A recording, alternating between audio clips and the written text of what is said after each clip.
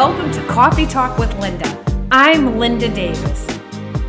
Just a little bit about myself before we get started today. I love Jesus. I love coffee. And I desire to see people walking in the abundant freedom that God desires each of us to walk in. So, if you haven't, grab yourself a cup of coffee and join me today as I talk about inspecting ourselves. Why do we want to inspect ourselves? Well, over the last few weeks, we've been talking about really Esther mostly. And for such a time as this, like how did she do that? And I have 3 previous podcasts, and this is going to be the last one in this theme. So if you want to go back and listen to those, if you haven't yet, they laid the foundation for today. But we talked about Esther walking in her such a time as this, and her saying, if I perish, I perish. And how do we do that? How do we come to that place of trust? How are we the chosen ones? The willing ones? How do we not miss our moment in lining up the choices we make with the purpose of God, the tough choices, taking the stands we necessarily don't want to take? And what does it all come down to? How do we do all this? How do we take a risk even when we're afraid?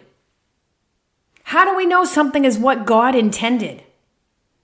How do we get to the place that God's purpose can be fulfilled through us? There's so many keys to it.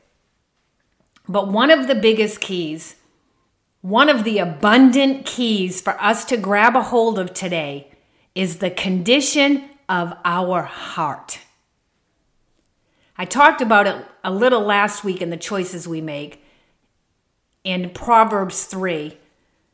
Which is so significant to the condition of our heart. Don't forget my teaching. Let your heart keep my commandments. Let your heart keep my commandments.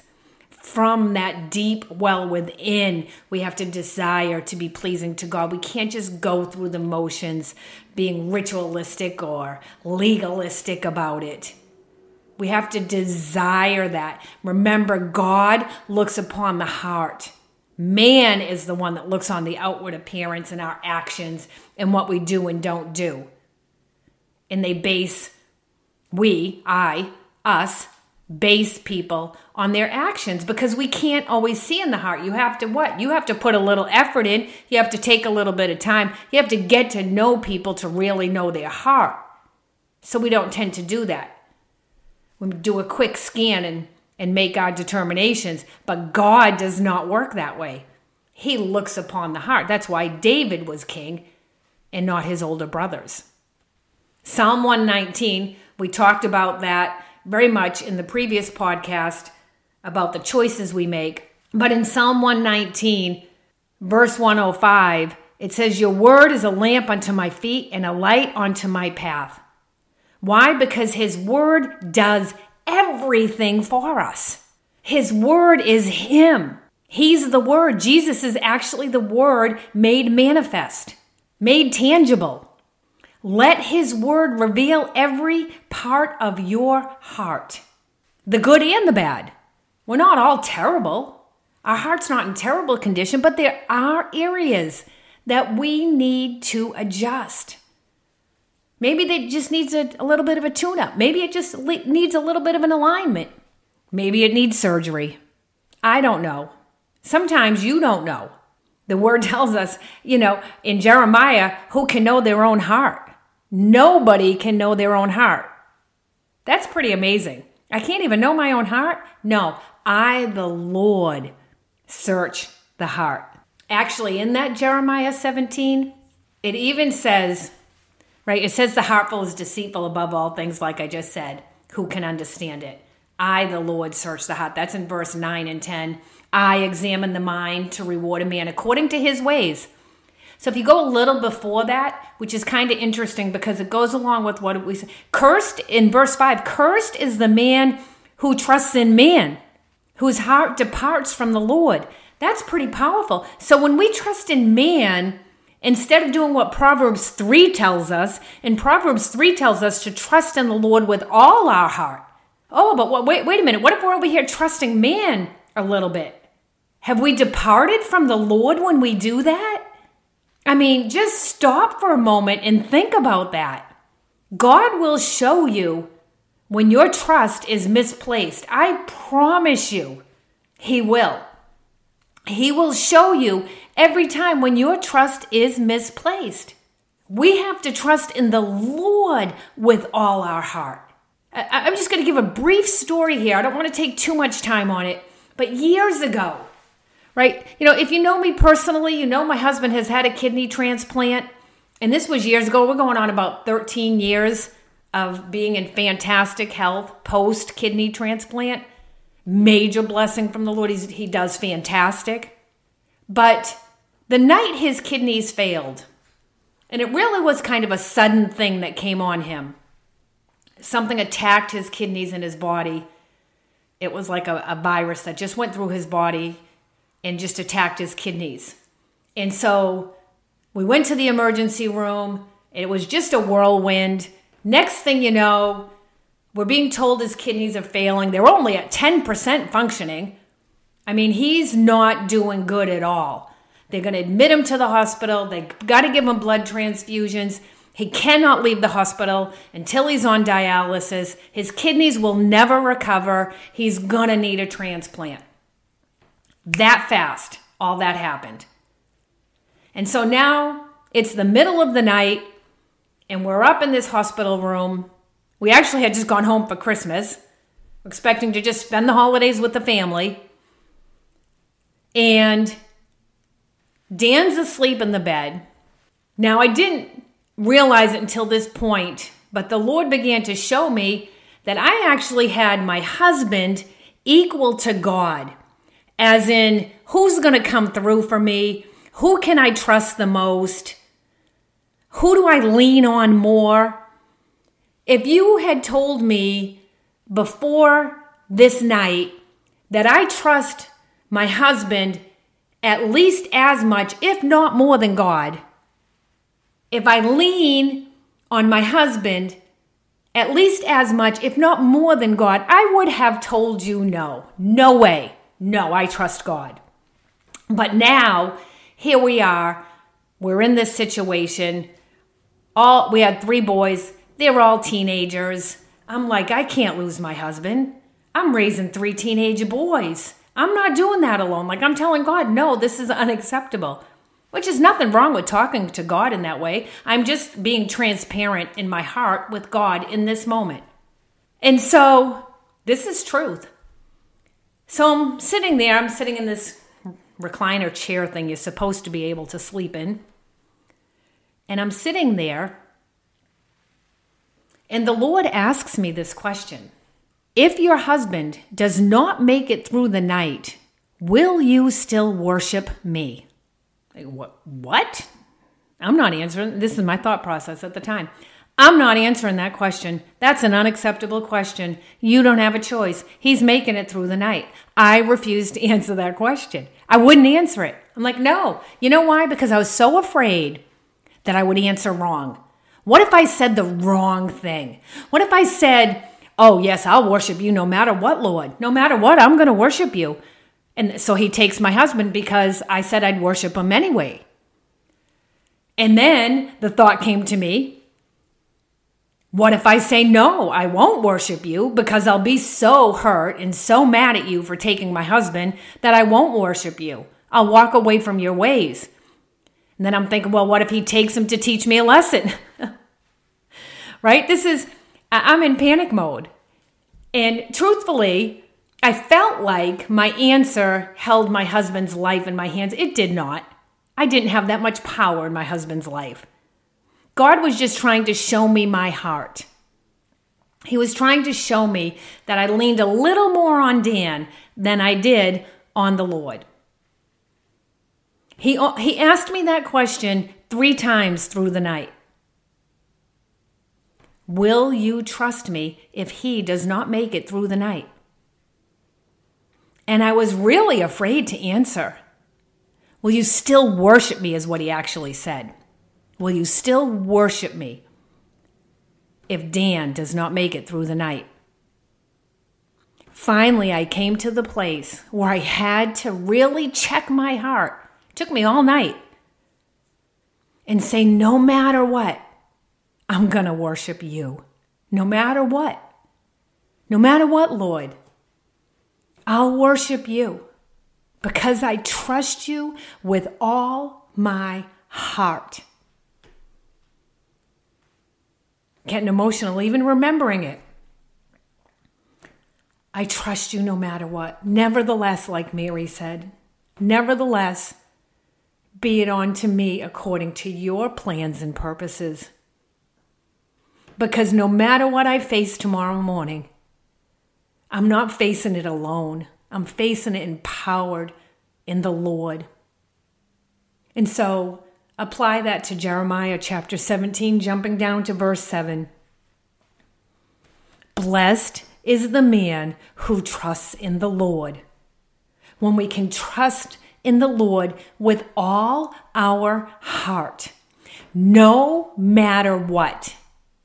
That's what that means. If you want to paraphrase, trust in the Lord with all your heart. You can just say, no matter what. Do we walk in a no matter what trust? The Lord will show us if we don't. So verse 7 of Jeremiah 17, blessed is the man who trusts in the Lord and whose hope is the Lord. What's the side effect of that? What's the benefit of that? The natural outcome of doing that? He shall be like a tree planted by the waters, which spreads out its roots by the river, and will not fear when heat comes. If we're rooted and grounded in the Lord, we don't have to worry about the storms. God's got us. If we make the right choices, if we walk in his ways, if we meditate on his word day and night, if we say no matter what, if we seek godly counsel, if we have people around us that will walk with us, link arms with us, pray for us, support us, we'll spread out our roots by the river. We will not fear heat when it comes. Its leaf will be green and will not be anxious in the year of the drought. Nor will cease from yielding fruit. You will prosper in your season to prosper. And then this is when he goes on to warn. And this is the Lord speaking here. The heart is deceitful above all things and desperately wicked. We don't look at our own hearts like that, do we? Who can know it?